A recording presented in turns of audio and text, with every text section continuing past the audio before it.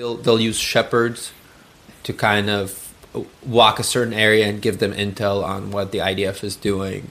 And shepherds is just like the nickname used? No, like actual shepherd, but Holy shit. I was they're like, oh, this is Psalm employed. 23. No. But they're employed by Hamas. We choose to go to the moon in this decade and do the other thing, not because they are easy, but because they are hard. Mr. Gorbachev, tear down this wall. A date which will live in infamy. I still have a dream. Good night and good luck.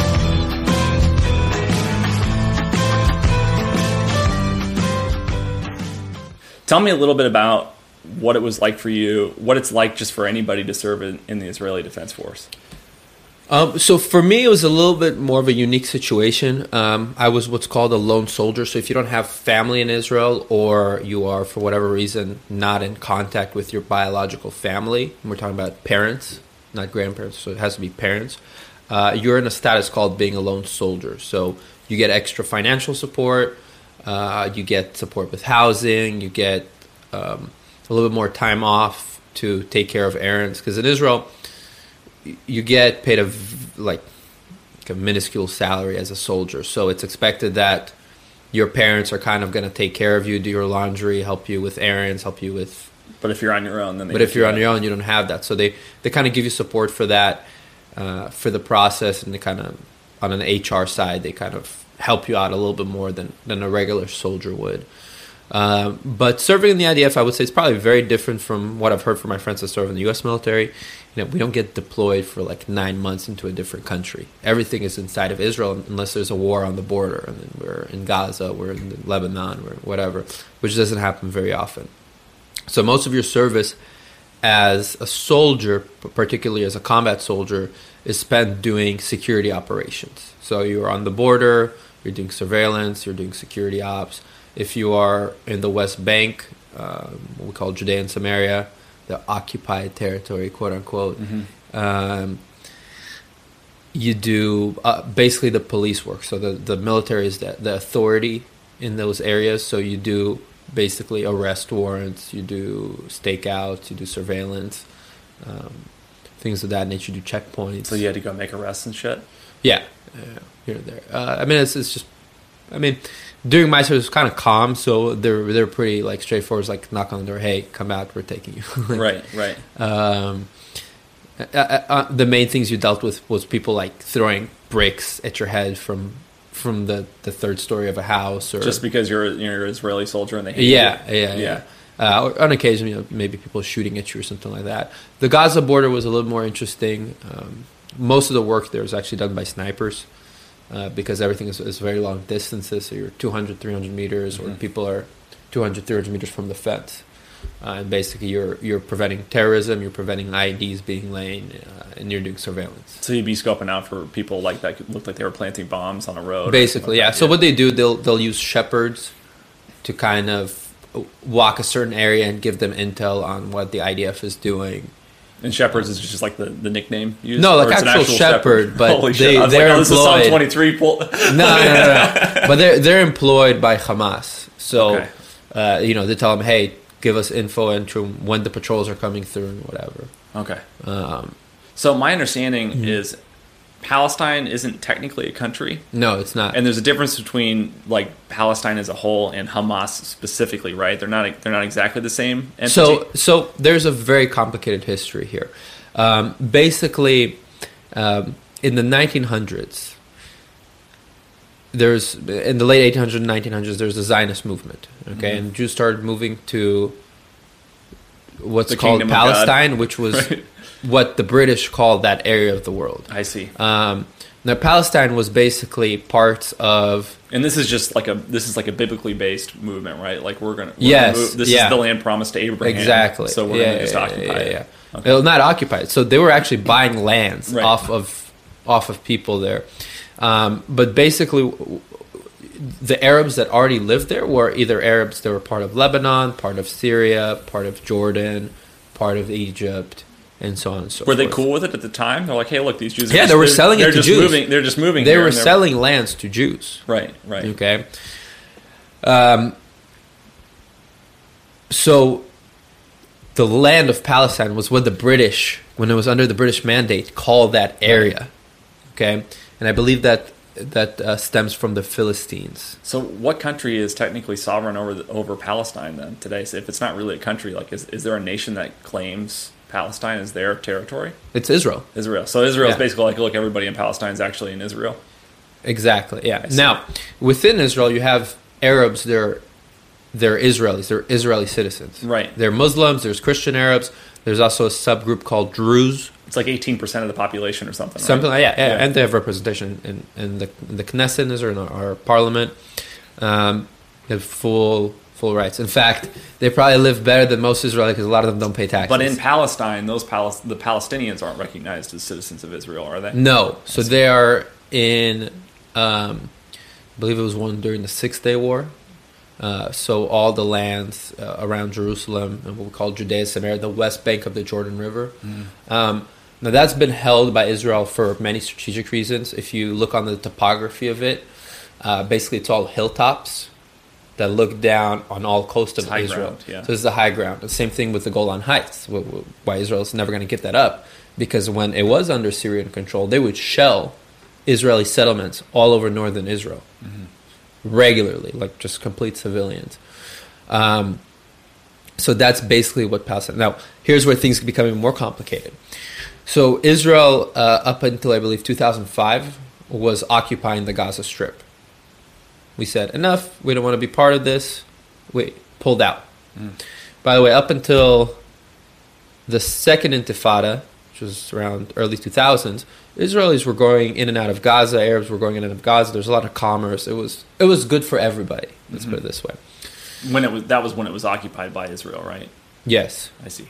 Yeah, but it was a very cordial and good business relationship. Right. And there was Israeli settlements in there too. 2005, whatever politics, Israel pulls out. Now, when we use the word settlement, does a settlement have a different legal status than just like owning a house in Jerusalem?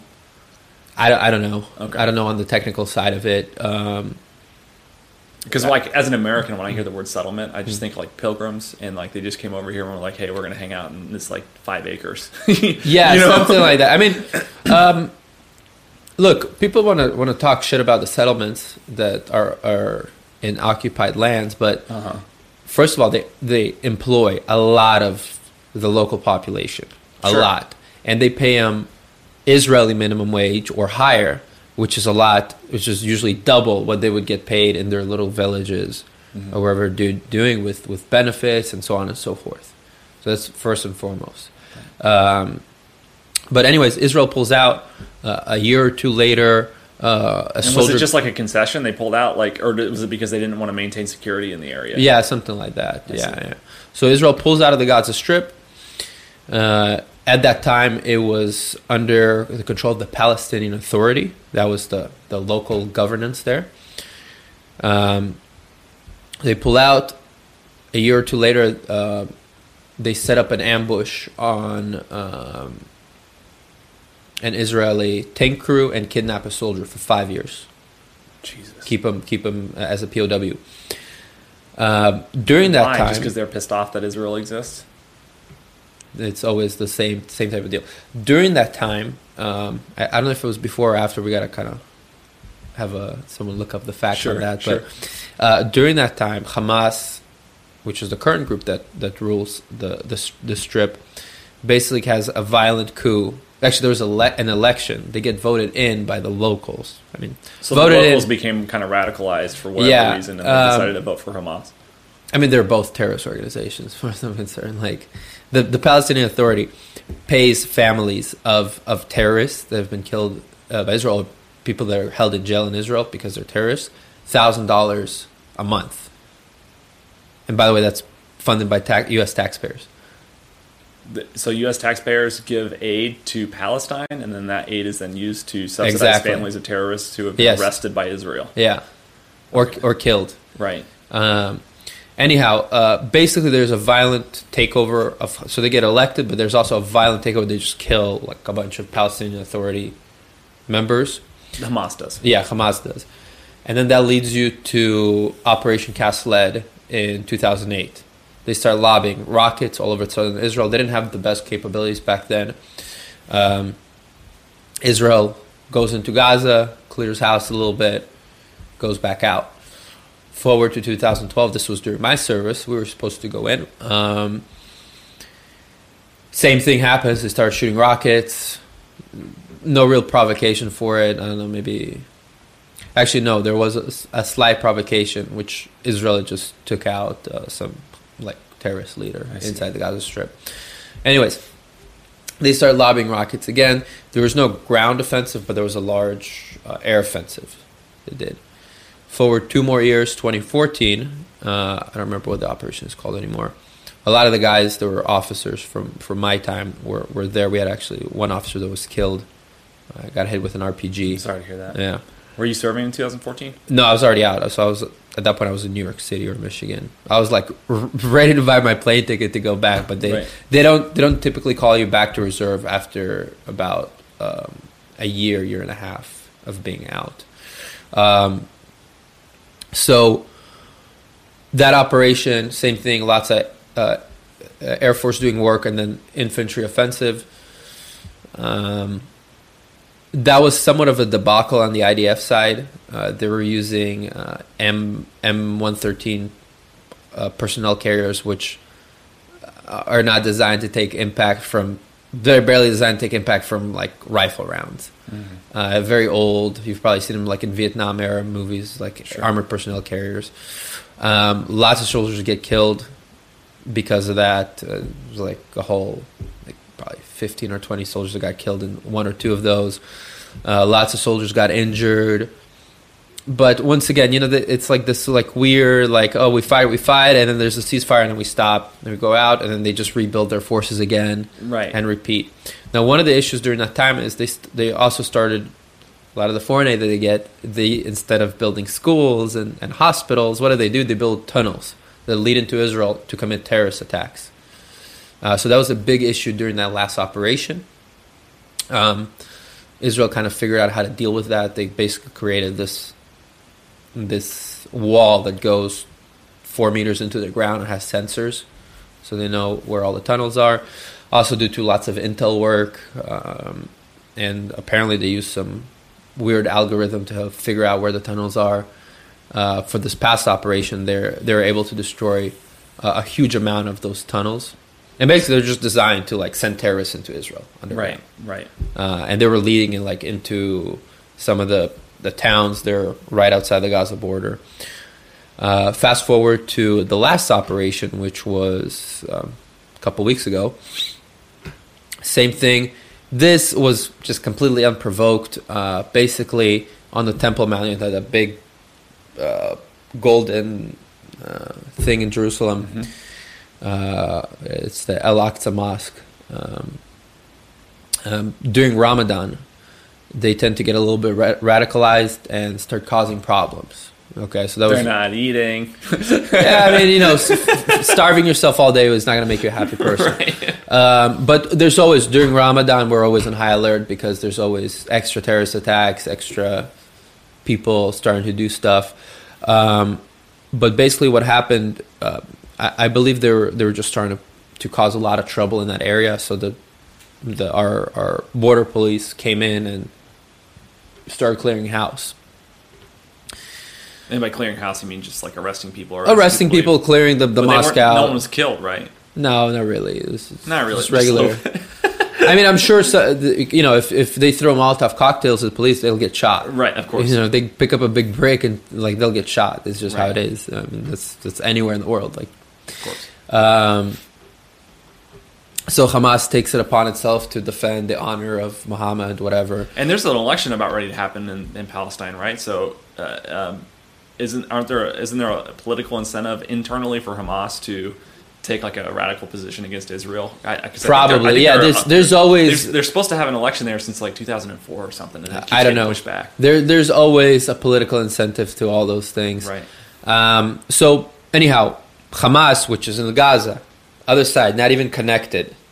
The Gaza Strip is not connected to the West Bank, right? To Jerusalem. It's a good strip of land between them. So they decided to start lobbing rockets.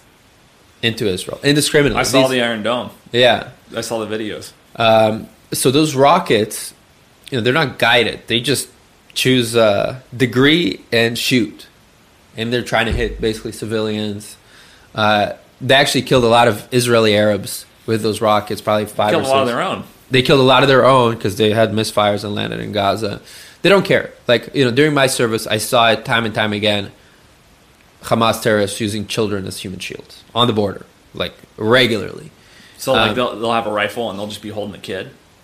Not so much as to, they would have, like, if they do some type of protest or something, they would have all the kids stand in front of them, and they'll be in the back with rifles, and they might shoot at you, but it's hard for you to shoot back. Right. And that's what the world doesn't understand. They want those casualties, right, for political reasons. For political reasons, because the world, like bless Europe, but they're in La La Land. It makes it look like Israel is killing all these civilians. It's not that Israel is killing the civilians. They're killing their own civilians by using them as human shields. Like, what are we supposed to do? Well, they even threaten to kill people if they leave their homes. Exactly. Yeah. So it's to make it look like, oh, Israel is killing all these civilians. But really, it's them wanting that to happen for the world to have pity on them or whatever it is they're trying to achieve. So that was the last conflict. I was very unhappy with the government's choice not to just go in and just clear the place out completely. Gaza or all of Palestine? Gaza. Yeah. The West Bank, there's not really that much problems. Right, unless if they're funding Hamas, you know what I mean. If the West Bank is funding Hamas, so I don't think they're funding Hamas. Most of the funding that Hamas gets is from Iran and Qatar. Right, and Iran's been notorious for funding terrorists in Iraq and Afghanistan. They're meddling with everyone. They're meddling with. I don't understand why we allow that to happen. Ask Grandpa Joe. Grandpa, yeah. So that's where most of their funding comes from. It's Qatar, it's Iran, and it's through all kinds of shell companies and things like that. That's how most terrorism is funded in the world. But that's kind of where we're at now. Now, what I believe now, look, I'm no like geopolitical expert and so on, but there's like this even meme that came out that was like Bibi, Benjamin Netanyahu. Yeah. After every one of these operations, like basically saying the same exact thing. Oh, we diminished their ability to launch rockets, and every time it's worse rockets. They reach further into Israel, and so on and so forth. Mm-hmm. Really, what needs to be done is a full-scale operation to just clear that place. The problem is these politicians are a little too afraid of body bags and dead Israeli soldiers coming home. So, look, is that, or we're in the same cycle every year, and the country is paralyzed, and people can't go to school, and people can go to war. In any other country, if they're getting shelled, they're just going to occupy. Like if Texas was getting shelled by Mexico, we would annex Mexico in a heartbeat. Yeah, maybe not this administration, but any other administration. Would. Yeah, and it's always been this double standard against Israel, and I think in the end it just goes back to anti-Semitism. People will say, "Oh, it's anti-Israel." It's not anti-Semitism. You know how much anti-Semitism there's been since that operation in New York? People getting attacked. In Los Angeles. Well, and if you're an American citizen and you're anti-Israel, you might not necessarily be anti-Semitic. But if you're in Hamas is by definition, by even explicit self-definition, Hamas is anti-Semitic. I mean, their leaders have said they want to round up all the Jews and exterminate them. There's no doubt about the fact that the hatred happening from the Gaza Strip on Israel is not only political; it's also cultural, racial hatred. Yeah, absolutely. And more to that. What was crazy in this last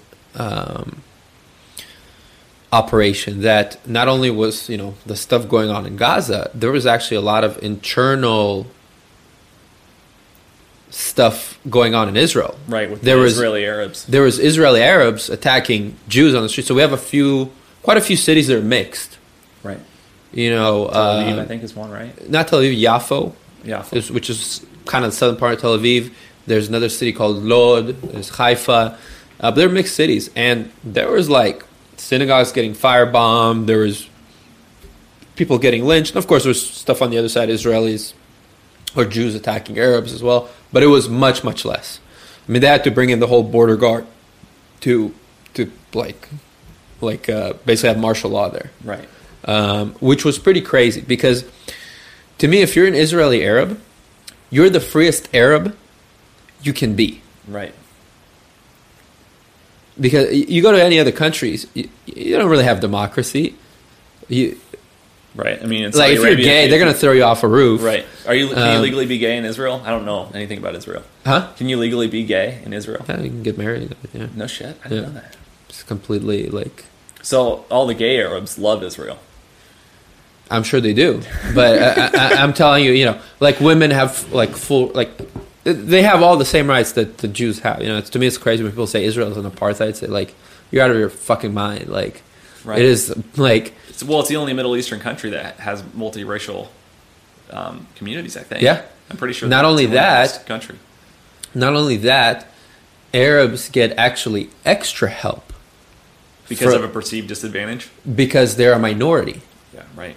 So for university study, for jobs, things like that, they get extra help in terms of like integrating into society, so to speak.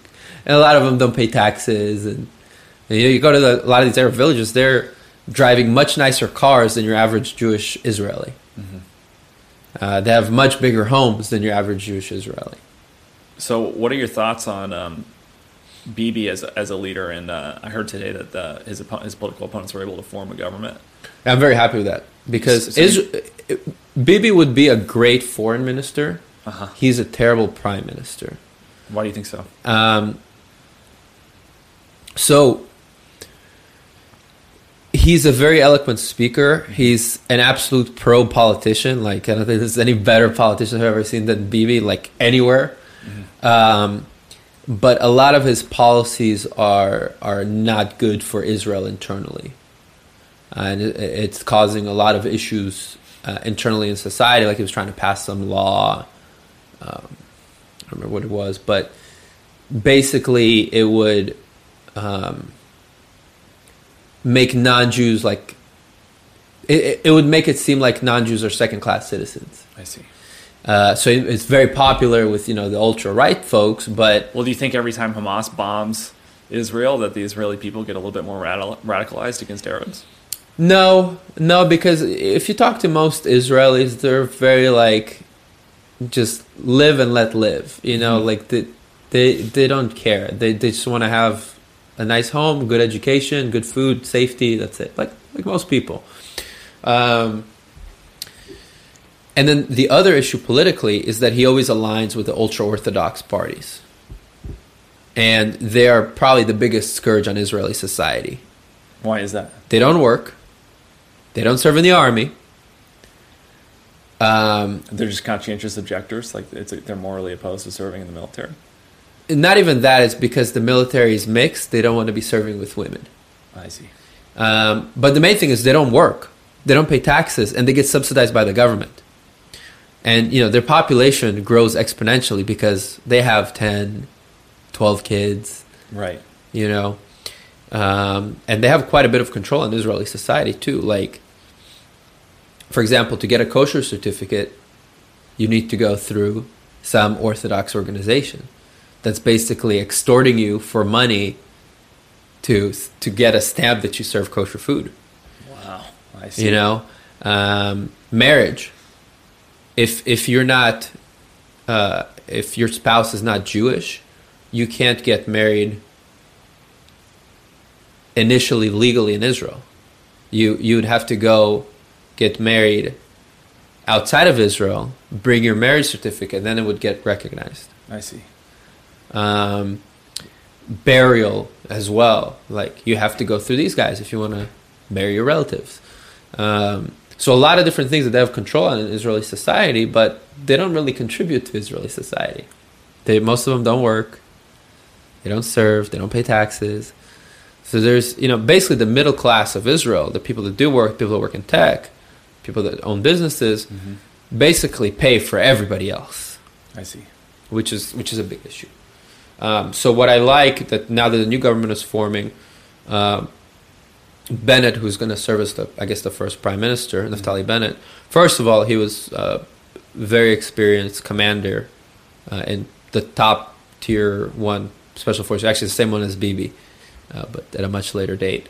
And I see him as I think this better leader from what I've seen from him over the last decade almost that he's been in office. And then 2, he's what we call religious Zionist. So they're a lot more chilled out on the religion side of it. They all serve in the army. In fact, most of it's starting to be more and more that the top tier units, the top tier commanders are all from that kind of part of Jewish society in Israel. They're what we call the religious nationalists or whatever.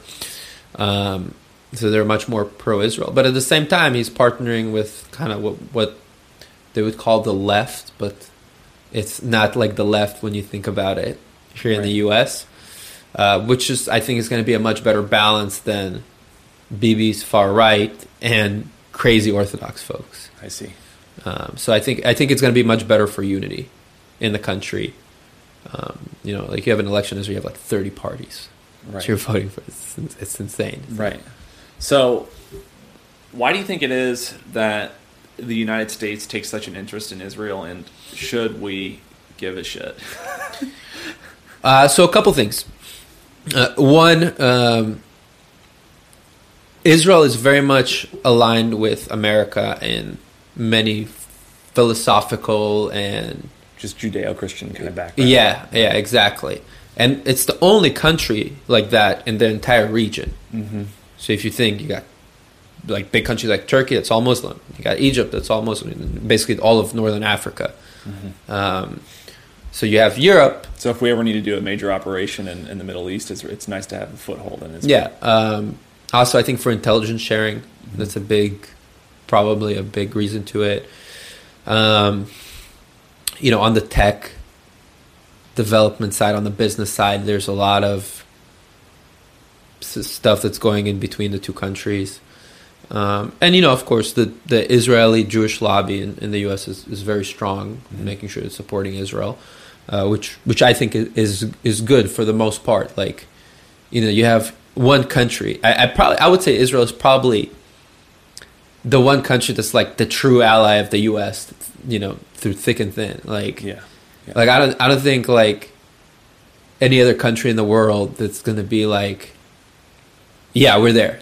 Well, and I think that people are so pissed off about what happened with Bush in Iraq, with the intelligence that was either a lie or just bad intelligence that Iraq had weapons of mass destruction, right? Yeah. I think that the U.S. is so pissed off about the fact that we got involved for bad reasons that our people have forgotten how these terrorists actually want to fly more planes into buildings. Yeah, and I think people forget that. We get frustrated. We're like, why are we involved with Israel? It's it's America first. Why do we give a shit about what's going on in the Middle East? We're in all these stupid wars. It's like, yeah, I understand what you're saying, but at the same token, it's like everybody else other than Israel in the region is like there's active incel groups that just like that are active groups that just want to fuck up Americans. Yeah. And I it's unfortunate that Iraq played out the way it did and that there was so much distrust that was created in America with our own government about foreign operations like that, because there actually is a real threat over there. Yeah, there's a real threat. And also, if you think about like on a geopolitical side, like if the U.S. is not there, then it's going to be China and Iran. Yeah. And those are people that you don't want to be there. And you definitely don't want them close to Europe. Right. And starting to take over. Because if you think about the next probably big conflict that's going to happen, and I'm going to say it's probably going to be more on the cyber side, and it's already happening on that. But if there is a war, it's probably going to be either a direct war or some type of proxy war between China. I mean, we've already been fighting proxy wars with Iran for the last 20 years. Right. Iran has been operating in Iraq and Afghanistan since the beginning. I have a friend who's U.S. Army guy was blinded by Iranians fucking around there with lasers, trying to blind snipers and things like that. You know, when both of his eyes. Just one of his eyes. Thankfully, his non-shooting eye. So They got the wrong eye. yeah, they got the wrong eye. He was actually looking through a scope and it zapped his eye. I didn't realize that they could even do that. It makes sense. Yeah, because some high power the lens probably magnifies. Yeah, the magnifications. Yeah, absolutely. So you have that. You also have a lot of defense and tech development that goes on either in cooperation or in some type of exchange between the U.S. and Israel, both on the military side but also on the civilian side. So that explains a little bit why the radical Islamists are so antagonistic toward Israel, because they see it as like sort of a hub of the great enemy. Well, you know, they call the U.S. the big Satan and Israel the little Satan. I didn't realize that. Yeah, that's like a thing. But we're basically at you know, it's a very complicated geopolitical thing, because you have, you know, on the one side, you know, China, Iran, and Russia kind of as the axis now, right? That's trying to take over the world. But you also have that whole Middle Eastern society outside of Israel that's really incompatible with the Western world in every way you can think of it. In the way they approach life, in the way they approach death, in the way they approach women's rights, in the way they approach everything, basically. Right. Well, I mean, fundamentally, the mentality is that the secular government has to be religious, right? It's Sharia law, and that's just totally antithetical to Western culture. Exactly. I mean, we believe in a very separate government. Yeah. So, and that's what a lot of people don't understand. Like, they think, oh, they're just other people in other parts of the world. No, they're other people. They're completely non-compatible with the way you live and want to live and the things you believe in. Right. Which is okay. They're entitled to their opinions. We just don't want that coming to us. Right. You know. So where does Iran get its money? Is Iran funded by China? Oil. They have a lot of oil money. We're still going to be a little bit screwed when that runs out. I'm sure China is supporting them in some way or shape or form, or through some type of business exchange. But I would say probably oil is probably their biggest funder. They don't really have any other natural resources in that part of the world.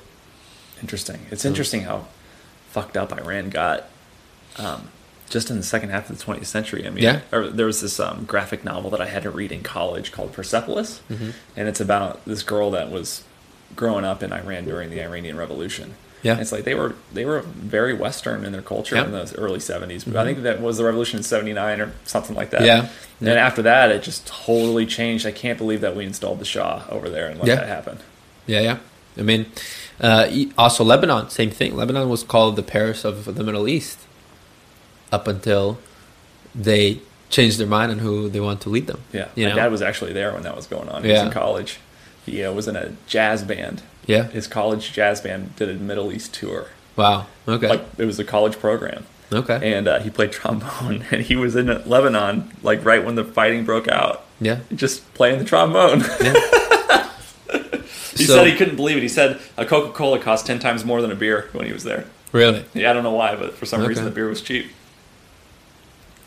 So it's a very, very mixed pot of things that involve this. But, and you can say, Israel is occupying this, that. But look, in the end, it is the only free country. Right. In that entire part of the world. The only free country. Like, you can say whatever you want. And there's things I don't agree with in Israel, like how they were handling COVID. Mm-hmm. And you can say they were the first out of COVID, whatever. At what cost? Right. They're like tapping people's phones and sending them text messages that they need to go into quarantine. That's not good. Right. And unfortunately, Israelis have the mentality of, I need daddy government telling me what to do and running. Which is sort of bizarre given what happened last time big government got out of control for the Jews. Yeah. Jesus Christ, you'd think that they'd be like fucking Well, Liberty. the difference is that the government is Jewish, right? Right. It's Right. not a completely different group ruling over you, but Right. Yeah, that's one of the reasons why I left Israel too, because I don't like big government. I don't like having to have a license for everything. I don't like. Can you carry a weapon in Israel? You can. So it used to be a little bit harder. They actually changed the law when we had I think 2016, we had a big string of terrorist attacks, of stabbings and shootings. And basically, before you had to have basically a valid reason to acquire a gun, like you live in the West Bank, you live by the Gaza Strip, you're a lawyer. You're in a jewelry business. You're moving, exactly, like, yeah. valuables. Yeah. So you have to have a justifiable reason.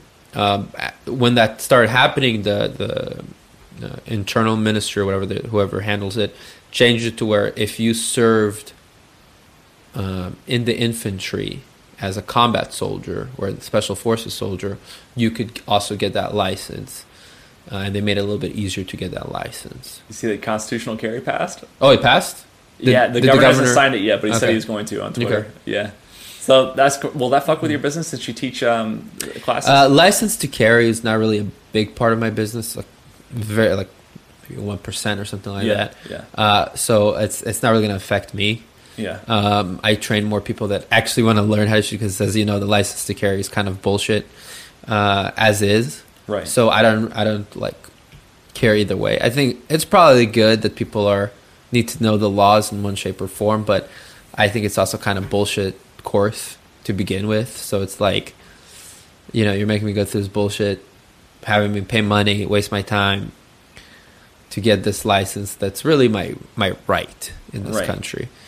So it's good, it's bad, whatever. It's still going to be available to get your license to carry, because there's certain states that you do need a license for. Right. And if you don't have a license, you won't be able to carry there. So people that travel, people that want to be able to carry in like 43 different states, will probably want to get their license either way. Yeah, that makes sense. So I'm excited about it. It'll be interesting to see what happens, but there's. I don't think anything's going to happen. Yeah. That's what I think. Yeah. When everyone was freaking out when open carry passed, it was right when I opened my business, and I was like, "Why are you guys like? What's the difference?"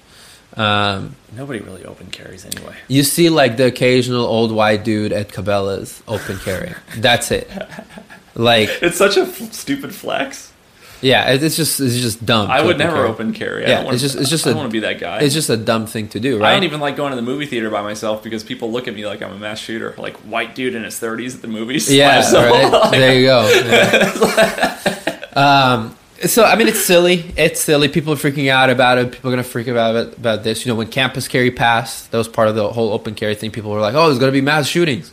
I didn't realize in Texas there was campus carry. So basically, if you're a student, you can carry on any campus, state university. You can carry on any campus regardless if you're a student, if you have a license. Yeah. Right. Makes sense. Now, private universities, they can stipulate, because it's basically a private business, Right. that you're not. But if it's a state university, they can't prevent you. Look, I know for a fact that a lot of people carried regardless, because as What are the you know- penalties if you get busted carrying a gun and you don't have a license? What happens? So if you don't have a license, I believe it's a Class A misdemeanor. So like a serious misdemeanor. Do you lose the right to purchase a gun ever again? I don't know about that, but Because depending on the penalty, it's almost worth it. I think. Well, I can tell you for sure, if you're carrying with a license in a place you're not supposed to carry, like a place that, like a business tells you, it's a Class C misdemeanor, like a traffic ticket, so it's not serious. Right. But if you're carrying and you don't have a license, you get caught. I don't know what it is, but Well, you 9 times probably out of 10, don't you're care. you're already committing another crime, though, right? Like I would imagine that most people who get caught illegally carrying a firearm get caught because they're in the middle of doing another crime. Yeah, and then they so just at that tag it point, on. it doesn't matter. Like, that's one of the things that kind of drives me crazy in the U.S. with some of the laws. There's very serious penalties, but at the same time, the law is completely unenforceable. Right. In the sense that, like, Has anyone ever has a cop ever come up to you and been like, "Hey, I need to see your license to carry"? no, they can't do that. They have to have probable cause to even stop you. Right. Even if they see you with a gun, they can't ask for it, right? No, I mean, they can ask for it if they see that there is a probable cause to ask for it, Right. but they don't have to ask for it. But the thing is, like, the only place where it is illegal to carry and it's really enforced is like a federal building where they have metal detectors. Right, or an airport. But everywhere else, like, we have a sign. Like, what is that going to stop? Right. You know, when they have signs at schools, no firearms allowed. Like, has that stopped any, like, shooter? Don't they have to have, like, the right signage, too? I've heard, I don't know if this is just a white guy rumor. It doesn't, yeah, they have to have the right signage and all this, but it doesn't matter. Like, once again, the guy that wants to commit a crime is not going to care. Right. Just like, you know, mass shootings have already been illegal, or have already been made illegal. Yeah, murder is illegal. Still, people kill people, right? Right. You know, in Israel, we have very stringent gun laws. All the criminals have guns. Of course. Somehow they acquire their guns. I bet it wasn't. Well, like legal. in Mexico, and I don't know if this is true, but I've heard that you can only get a gun at like in one place. Yeah, in that's Mexico. true. Yeah, but everybody just goes there and gets their fucking gun. Yeah. Or they bring it over the border. So, how many firearms do you own? I don't know. No, I'm just kidding. I do know. I'm not going to say. Okay, I need to ask a person. A bit. I mean, that's what I do for a living, you know. Right. And, you know, there's not really any firearms that I own. They're just like, oh, I just wanted this gun. Like, right. Everything I use for work or some type of partnership I have with the company or something like that. Like, I have Starting a church in Waco. Yeah, exactly. Synagogue. Don't tell that asshole that they're signing to the ATF though. What's his name? Chipman or whatever. Oh, that fucking dude that was talking about how he was supportive of a ban on AR-15s. Yeah, he didn't know how to define an assault rifle. That was pretty funny. Well, and like, you know, when someone is lying, responsible for like 1% of homicides in the fucking United States. You know when he's lying. You know when someone is lying and you're just like, you're fucking lying to me. Yes. And they're like, no, I'm not lying. You're like, I know you're fucking lying to me. What are you trying to do here? And that's like that guy talking. It's just like... Yeah. He's sitting at the table, like, goes up to his chin, and he's sitting there. He's just yeah. Like yeah, basically. But, you know, even with all our silly laws that we have here, and even in the most restricted states, it's still a lot less restricted than most countries. Right. Which is well, I mean, I just came from California, and California's got the strictest gun laws that I've ever seen. I mean, I lived in Illinois, Tennessee, California, and Texas now. And Illinois, you had to have a FOID card, but there were a lot of people that had guns in Illinois because the vast majority of Illinois is very rural, and there's a lot of hunting in Illinois. Yeah. But in California, if you live anywhere near the coast, it's like nobody has a fucking gun. I remember I was at my office. I owned an office, or I rented an office in Orange County, and I would work late, sometimes all night, on my business because, you know, starting a small business. And I had my handgun with me, and I was cleaning it, like, at my desk. And the cleaning crew came through because they would come through at, like, 10:30 p.m. or 11 p.m. and clean all the offices in the building. And the cleaning guy was so scared that I was like, I had a gun. He was like, oh. And I was like, dude, it's my office. I'm cleaning my fucking gun at 10:30. It's like, you're cleaning, I'm cleaning, we're all cleaning. Yeah. No, you know, it's funny to me, but I think a lot of people that are anti-gun, their perception of what guns are and what, you know, everything around, it's around from movies. And the kind of person who would own them. Yeah, it's from the movies. Yeah. You know, like I was training actually a family this morning. And, you know, I was, like, explaining things, and, like, the wife was, you know, I was talking to them about silencers, just explaining different things. And she's like, well, you know, I thought silencers just make it, like, you know, like in the movies. You know, it's like you can't hear it. Yeah, and I'm like... breaking the sound barrier. Yeah, I'm like, it doesn't work, though. You have to have subsonic ammo, and, like, even with subsonic, you're still going to hear it. And all stuff, you know. And we're talking about, what was it?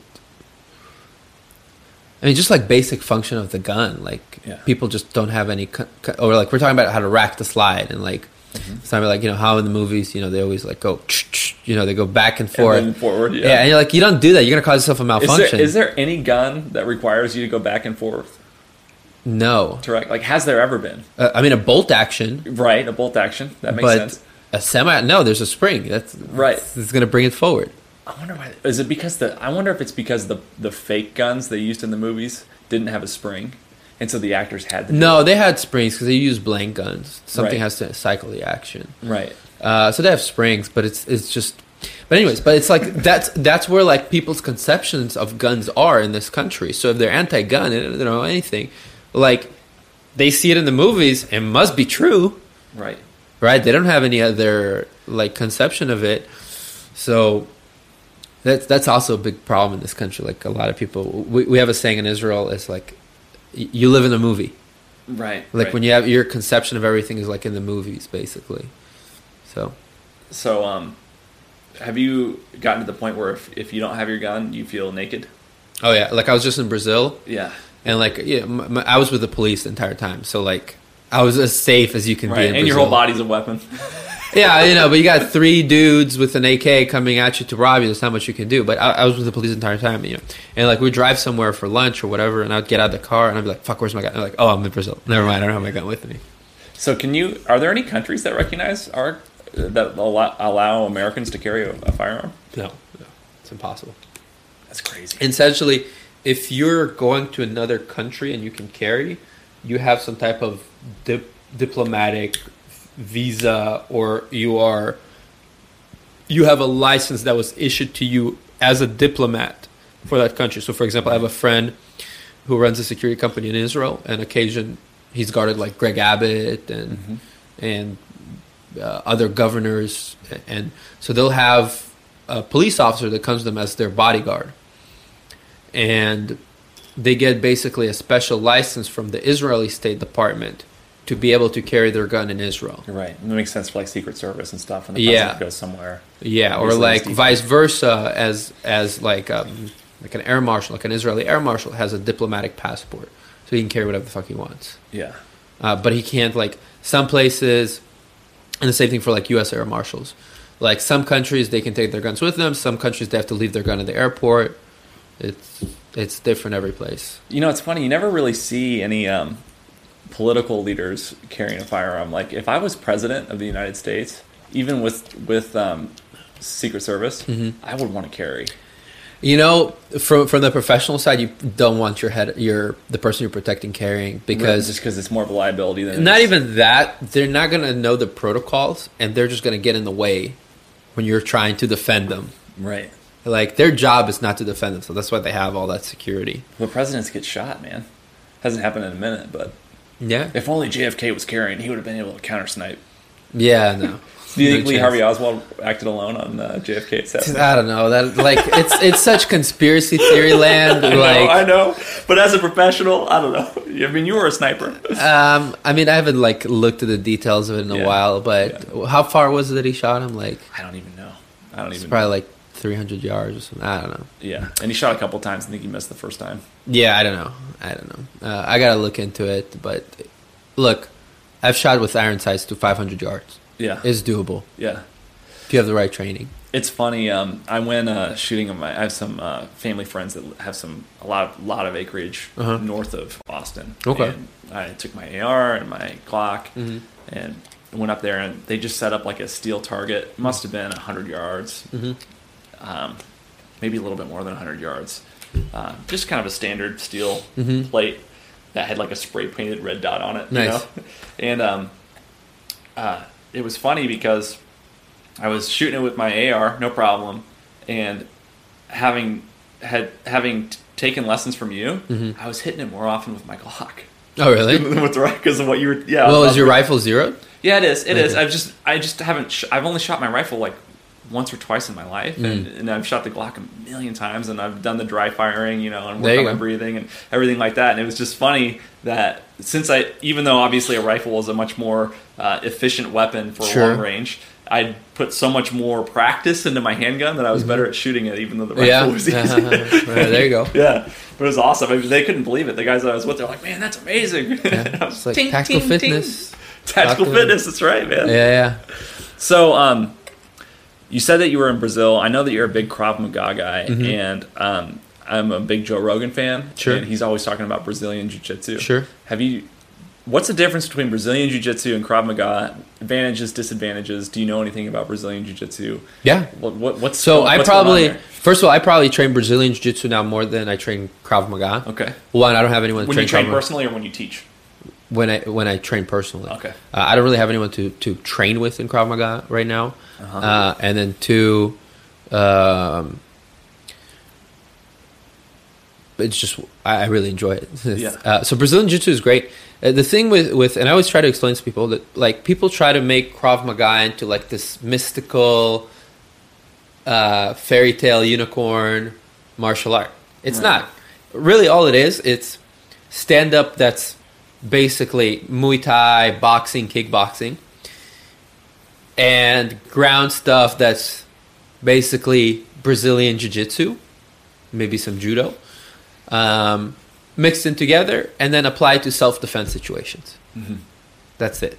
So just It's like how basically to get out of a headlock. It's basically MMA Yeah, for self-defense. got it. That's what it is. You know, and people try to make like Krav Maga as this like mystical art that's super unique and you're going to be Superman if you learn it. Right. All it is just MMA. In fact, the founder of Krav Maga was, you can say, one of the OG MMA fighters. So his dad was a police officer in Bratislava. He trained in boxing, in Japanese jiu-jitsu, in judo, and wrestling. Just to be a better cop. Yeah, but he also trained his son, the founder of Krav Maga, in those. Now, this was in the 30s and 40s. When the Nazis started taking over, he started using his martial arts skill to defend his community. So Nazis would come in and he'd just beat the shit out of them? Basically, yeah. Him and his gym buddies. Man, Quentin Tarantino needs to make a movie out of that. Yeah, that'd be good. So he came to what at the time was under British mandate, Palestine. He started training the Haganah there, I believe, which was the precursor to the IDF. And then he became the IDF's chief fitness and Krav Maga instructor. Mm-hmm. Okay, at that time there might have been a different name for it. I believe it was Kapap, which was fighting face to face if you translate it. And then it became Krav Maga, which just means contact combat. In the 60s, is Krav Maga Hebrew? It's a Hebrew word. Yeah, it just means contact combat. It doesn't mean self-defense. Right. Is that what the IDF teaches? Yeah. Okay. Yeah. And then in the 60s, it became available to civilians. And it was adapted to civilians. Like people, I get very early people, teach me military Krav Maga. I'm like, it is completely irrelevant to your day-to-day existence. How to fight somebody off grabbing your purse. Like, they don't teach that. Yeah. but it's like, you know, what soldiers learn is, first of all, very little on hand-to-hand. It might be. I've heard that about the U.S. military too. My brother was in the Marines. But you don't, like, as a soldier, you don't need to know a lot of hand-to-hand. Right. Unless your unit works, like, undercover or something like that. You don't need to know a lot of hand-to-hand. There's always a firearm involved. Yeah, there's always a firearm. There's always 3 or 4 other guys. You don't work alone. You're not John Rambo. Right. You know, so, like, IDF Krav Maga is use your rifle to hit him in the face or block a knife with your rifle, create distance, and then hopefully you shoot him or one of your buddies at that point will shoot him. Mm-hmm. That's it. So it's mostly about creating distance. Yeah, creating distance and getting to your rifle. That's all is like Krav Maga in the IDF. Now, there's certain specialized units that they work undercover and they do a lot more in-depth fighting and things like that. But Israeli military Krav Maga is very, very, very basic fighting skills because you don't need... And a lot of it is also teaching soldiers discipline, teaching them aggression. You know, like when we do Krav Maga in the IDF, you get woken up in the middle of the night while you're sleeping and they tell you, you have 3 minutes to be ready in the Krav Maga room. And then they force you to do lots of push-ups, lots of sprints, and then maybe do some sparring, and then maybe you learn some technique. I see. That's it. There's not really like what you would see at a local Krav Maga gym here. Mm-hmm. It's very, very different. Now, what I don't like today in the Krav Maga world, it has become very commercialized, become fitness Maga. You know, and then add to that, like a lot of people that teach Krav Maga don't take the time to learn other things. So they think what they're teaching is the hot shit. Right. I've noticed that in martial arts generally, it gets very siloed and almost culty. Like people are like, I'm a karate guy, I'm a taekwondo guy, I'm a Brazilian jiu-jitsu guy. Yeah. So one thing I've been lucky with is that I've been doing martial arts all my life, so I've seen different things. And I've also worked with various Krav Maga organizations and various teachers. And basically that taught me a lot of the things that I don't want to be doing. Mm-hmm. And then kind of doing what I do now with tactical fitness, which is mixing in firearms and Krav Maga. There's a lot of stuff that just does not work using classical Krav Maga if you are involving a firearm. And there's some holes in what would be called classical Krav Maga that are very well filled in with wrestling and jiu-jitsu. And if I'm using which one do you think is more practical in like a bar fight situation? I would say this: if you had a very limited time to learn, Yeah. you're better off learning striking and what I would say classical Krav Maga. Okay. Because jiu-jitsu, although it is extremely effective, it takes a very, very long time for it to be effective. You suck at it for a long time. Yeah, I mean, like you go to a gym and you're a white belt in jiu-jitsu, you just started, you are going to get your ass kicked Right. for 3 to 6 months before you have any chance until the next white belt comes in. So is that what you that has no experienced, or experience. you just getting? Oh yeah, absolutely. No, Yeah. thankfully I had a little bit of my fighting experience, so I knew a few things. So I was still getting tapped out left and right, but it's probably not as bad as some of the folks Right. coming in. Now the other hole in jiu-jitsu is there's no striking. So if you get hit in the face, you have no idea how to deal with that. So Krav Maga might have an advantage in terms of learning how to take a punch. Yeah. You spar, you fight, you punch. Right. It's a striking base. I didn't realize that System Brazilian mostly. Jiu-Jitsu there wasn't striking. It was There's all- zero striking. just It's all not- grappling. I see. It's all so it's, And frankly, most fights probably kind of are. I mean, if you see like funny YouTube videos of people getting like drunk people getting in Yeah. fights, like there might be 1 or 2 punches thrown, but Yeah. usually it's like it turns into wrestling pretty quick. Somebody's Yeah. pulling somebody's shirt over their head. Or yeah, absolutely. Now look, the beauty of grappling sports is they're absolute. So there's no luck that's involved there. Right. So like if I am fighting a certain person and he has no grappling experience, he's going to have zero clue as to what I'm doing to him. Right. And more than likely he's going to do the wrong things that will make it easier for me to control him or take him down or submit him.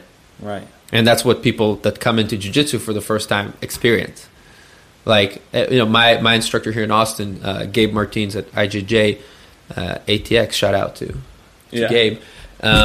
He's like 5'5", and I've seen him just absolutely manhandle dudes like they're 6'4" football players. They just could not do anything to him. Okay? Now, with striking, you could be a really good striker, but there's always the puncher's chance. Right. Where someone sideswipes you to hit you with a punch, you get knocked out. So in that regard, grappling arts, jiu-jitsu, wrestling is very absolute. But it also takes quite a bit of time to get proficient, where I would say you would be able to defend yourself. And I would say it's a year to 3 years where I would say after training jiu-jitsu like 3 times a week, if you don't have any other experience, you would probably become pretty proficient at it. What about against a layman? Right. Like, how long do you think it takes to become proficient enough in jiu-jitsu that you could defend yourself against somebody who doesn't know what the hell they're doing? Because the vast majority of people who get in fist fights don't. Maybe 6 months. Yeah. But once again, if you are not at a high level and you're not used to people trying to punch at you, Right. Right. it's going to be hard. It's going to be very hard for you to deal with that. So what is the art to taking a punch in the face? Because like me as somebody who has no hand-to-hand combat experience, like I see movies, right? And I think, man, if you get punched in the face, you get punched in the fucking face. But like, why is it that Tyson can get hit in the face 8 million times and it's not a big deal, and then another person get hit in the face one time by a weak person and just be leveled? So there's certain aspects to it. One, it depends how much you're ready for that punch. Right.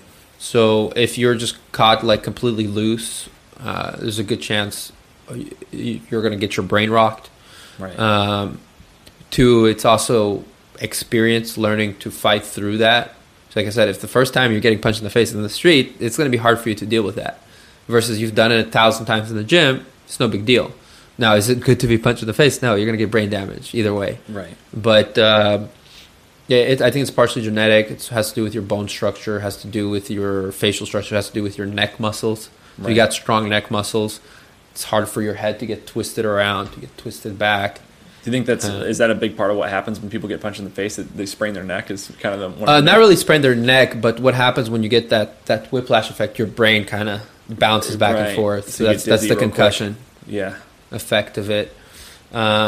But once again, I think it really depends how much time you have to dedicate to this. If this is something you're going to make your daily hobby, yeah, great. Go learn jiu-jitsu. It's great. Right. Now, you also need to be learning it from a self-defense standpoint, not from a competitive standpoint. Right. Because there's a lot of things in jiu-jitsu that if you do in the street could potentially get you hurt or even worse, killed, because it puts you in a really, really bad position. Jiu-jitsu is all on the ground.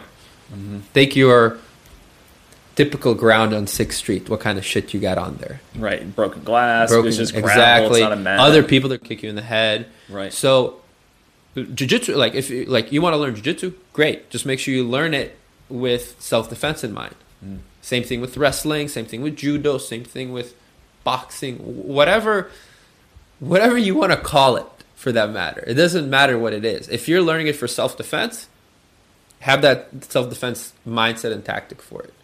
If you're learning it for sport, that's something else. But don't expect it to be per se effective for self-defense. Because once you take it out of the one-on-one dynamic in the gym and you take it outdoors, it's completely different. Completely different. Makes sense. I'm like the guys that I'm training right now. They're visiting. They both have Muay Thai and Jiu-Jitsu background. And for some of the scenarios, I throw a knife in, just a training knife. Changes everything. And before the training, so I had them do it a little bit before I taught them a few things. They just did not know how to handle it at all. And there are people that have been training for a year or two in Jiu-Jitsu and Muay Thai. So they had the striking background, but they didn't have the self-defense training with that. You might get a kick out of this. This is my grandfather's World War II helmet. Nice. This is K-Bar from the... Navy. Badass. That's 1944 Navy issue. Badass. Take it out. Take a look. But if you know a guy that takes care of blades, let me know, because I need somebody to go do some work. Yeah, polish this up. Yeah. I can ask. Actually, probably my friend John knows someone, but I'll ask. Isn't that neat, though? That's badass. That should be in the museum somewhere. I know, man. I'm just going to have to keep it in the family. Yeah. It's funny. People always ask me about like blade training and stuff. I'm like, listen, the only thing I use my knife for is to opening my Amazon packages. Yeah, you spray. Yeah, me too. I use this to open boxes all the time. It's still sharp. But yeah, that hunk of metal, man, from World War II, and it's got his name spray painted on the front of it. I got an old black and white picture. I think they had better helmets than we did in the IDF. Dang. I don't know. I mean, what's it really going to do? Shrapnel. Shrapnel, rubble, maybe like tree limbs and shit if you're getting artillery invested. Yeah. But yeah, I got these. My dad gave these to me a couple years ago. That's badass. Good luck. I like the K-bar a lot, though. Yeah, that's really... You got to get a bayonet to affix that. Bayonet lug on your rifle. Yeah, right. Yeah. You guys use bayonets in the IDF? No. I know a guy that I have a buddy that served in Afghanistan. He got gutted with a terrorist with a bayonet. I was like, I didn't even know they even did that. Use bayonets anymore. Some forces do. Yeah. The more thrown together forces. Just doesn't seem like it. I mean, it seems like if you could stab somebody, you could always shoot them.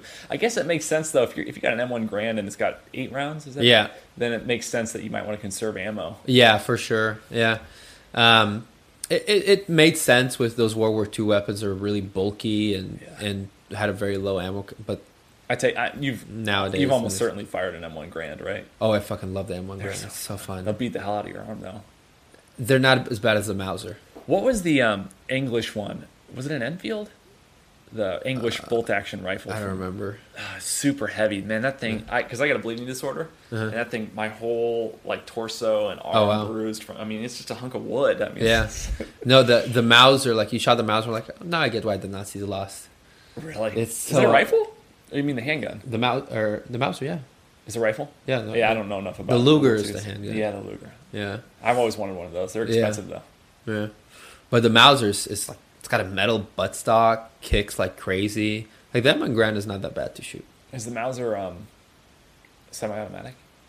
No, I believe it's... Oh, maybe. I don't remember. Could be a bolt action. But it shoots 8mm Mauser. That's the... 8mm Mauser. That's the round, yeah. So wow. I can't imagine being in World War II. Yeah, great time. My grandfather served on the Soviet side in World War II. He was in the Air Force, and he was a part of the engineering corps. So when they took over an enemy airfield, he would come in, repair it, and get it ready for. That's a pretty cool job. The Russian Air Force to come in. So was he fighting in Russia during the Nazi invasion? Yes, I believe so. That must have been a yeah, he was in Leningrad, actually. No shit. Yeah. The Battle of Leningrad? No. Was he in... No, he was in Moscow. Never mind. It's okay. I got to talk to my dad and ask him all the details. So I just don't remember. So is that how your family wound up in Ukraine? Just no. 'cause Before... So when the Soviet Union started forming, what is it, 1917? They basically allowed Jews to come back into the cities. Before that, they didn't allow them to live in the cities. So they were all in like little towns in the Ukraine. So, crazy story, actually, my grandfather was almost killed as a baby. Just for being Jewish? Yeah, so his mom was holding him, and some anti-Semites went through their town and shot his mom. So he was here, and she got shot in the shoulder. Anyways, they got the fuck out of there and moved to Moscow, and that's where him and his brother were born. No, sorry, he was born in Ukraine, and then they moved to Moscow. I see. Wow, so he fought. So what was it like? Because I mean, I don't know a whole lot about Russian history or World War II history, just in a sort of superficial way. But I've heard that a lot of the soldiers that after World War II, a lot of the Russian soldiers were very mistreated by the Russian government in terms of gulags, and there was a lot of paranoia about Western culture influencing them during the war. Did he have any of what was his experience after that?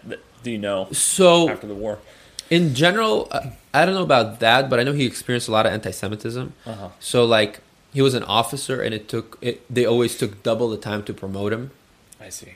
So he should have I think he served 20 years in the Soviet military. He should have been a general. And he only finished as a major or something.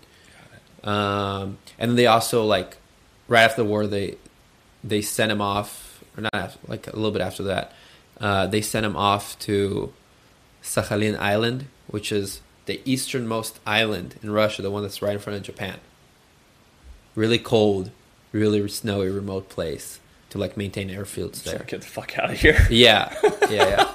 And then what the fuck with I don't understand the whole anti-Semitism thing. I don't get it. I get it. In Germany, they believed a conspiracy that the Jews were responsible for the failure of World War I. I get it. Okay, it's a lie, but at least it made sense. But why the fuck do just random people seem to always hate Jewish people? I don't get it at all. You don't look any different. I don't know. You don't act any. What the fuck is going on? I don't know. Especially in the Soviet Union, where no one was religious. So they were just part of. My parents are as Russian as it gets. Yeah. Do you speak Russian? Yeah. My parents are as Russian as it gets. My grandfather. You speak Russian, Hebrew, English, Spanish, and Portuguese. No shit. How'd you learn Spanish and Portuguese? Duolingo. No shit. It worked. Oh yeah. You got but you got to be consistent. People will do 5 minutes of it once a week and be like, man, that shit don't work. I'm like, bro, you got to do it consistently. You got to do it consistently, but also immersion. That's huge. So you got to learn the basics, but then you got to go immerse yourself. You can't learn a language in a bubble. You got to go immerse yourself. I took 3 years of Spanish in high school. Yeah, and I learned my dog. I learned. I managed a painting crew of Mexicans right after high school, the summer before college, and I learned more Spanish in the 8 weeks that I managed a Mexican crew than I learned in the 3 years that I was in Spanish. You probably learned how to talk some shit. Yeah, and I can't do it anymore because it's been 10 years and I haven't spoken Spanish since, but I just remember it got to the point where I never really was fluent at speaking it, only present tense, but I could understand it all. And I remember we had some painters that were squatting. One was named Eden and one was Pablo, and they were squatting in these apartments. So the Mexicans, what they do is they cross the border illegally, and they work on painting crews and contractor crews so they can send money back home. Yeah. And they don't have places to live most of the time, right? Yeah. And especially if they're traveling. And so they'll paint and they'll squat. So we were in Champaign, Illinois, which is where the University of Illinois is. Yeah. And we paint like every apartment before all the students came for the semester. Okay. And so they would paint and sleep in the apartment, and then paint the next one and sleep in it. And there was this fucking guy that owned these properties, and he smoked like a chimney. He was old, and he had pictures of himself running marathons all over his office. I forget his name. Wampler, maybe, I think was his name. Sounds Anyway. like a Wampler. Anyway, right? he did not want Mexicans squatting on any of Really? his properties, right? Okay. Like, don't let those fucking Mexicans sleep in the Yeah. apartment, you know? And so he caught him with like a shower curtain and inflatable mattresses and microwaves. He caught him.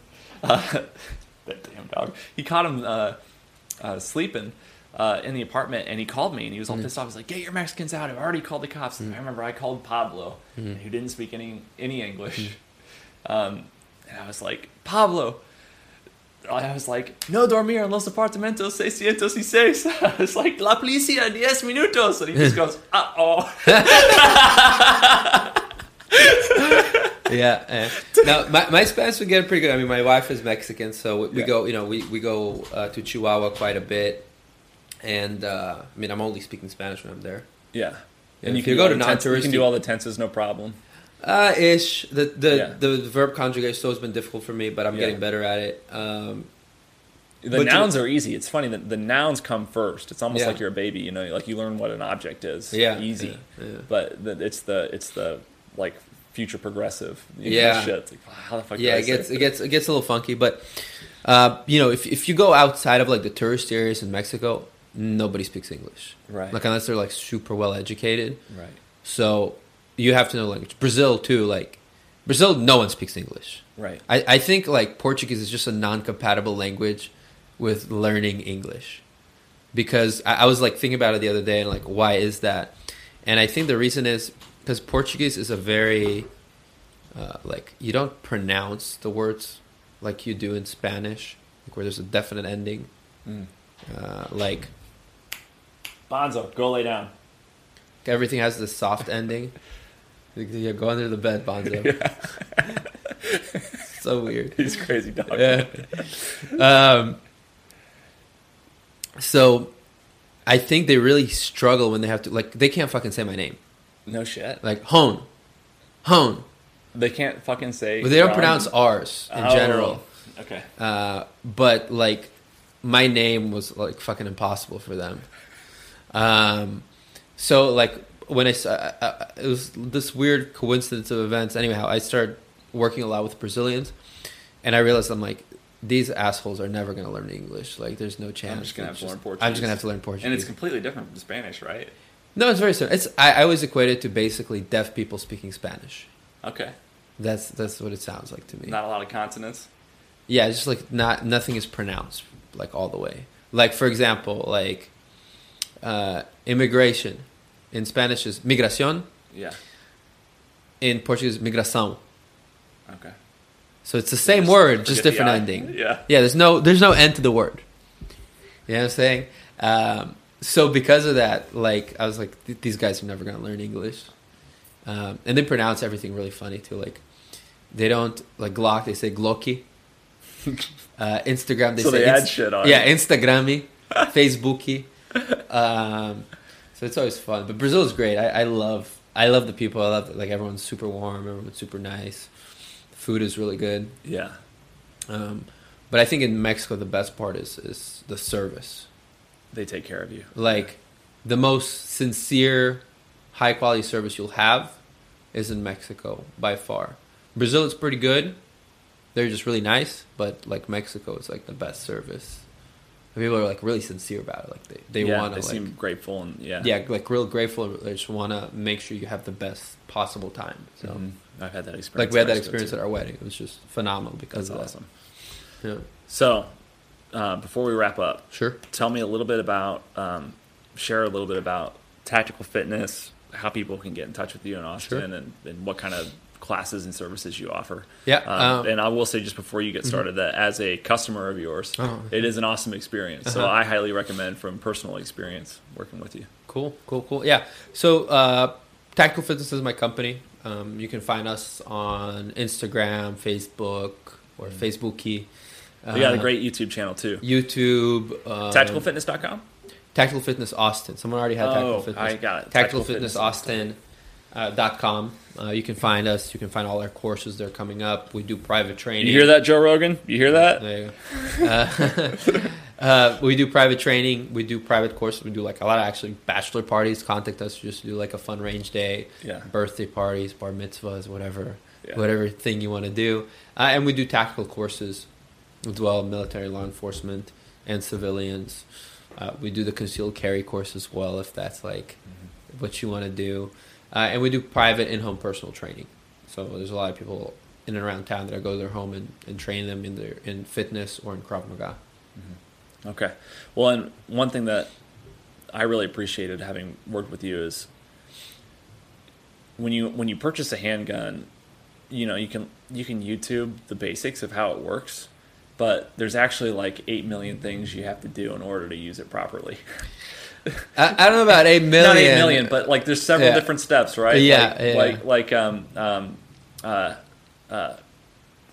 Everything from drawing from a holster to gun safety to reloading, tactical reloads, your whole philosophy about the workspace and how that works. All that stuff is so important. People don't realize that it's more than just pointing and shooting. There's a lot you have to do. People are usually for a rude awakening when they shoot a handgun for the first time. It's like it's difficult. Right. It's difficult. So yeah. Well, anyway, dude, it was great to have you. Yeah, I appreciate you coming on. Fun. And good luck with Tactical Fitness. Thank you. We choose to go to the moon in this decade and do the other thing, not because they are easy, but because they are hard. Mr. Gorbachev, tear down this wall. A date which will live in infamy. I still have a dream. Good night, and good luck.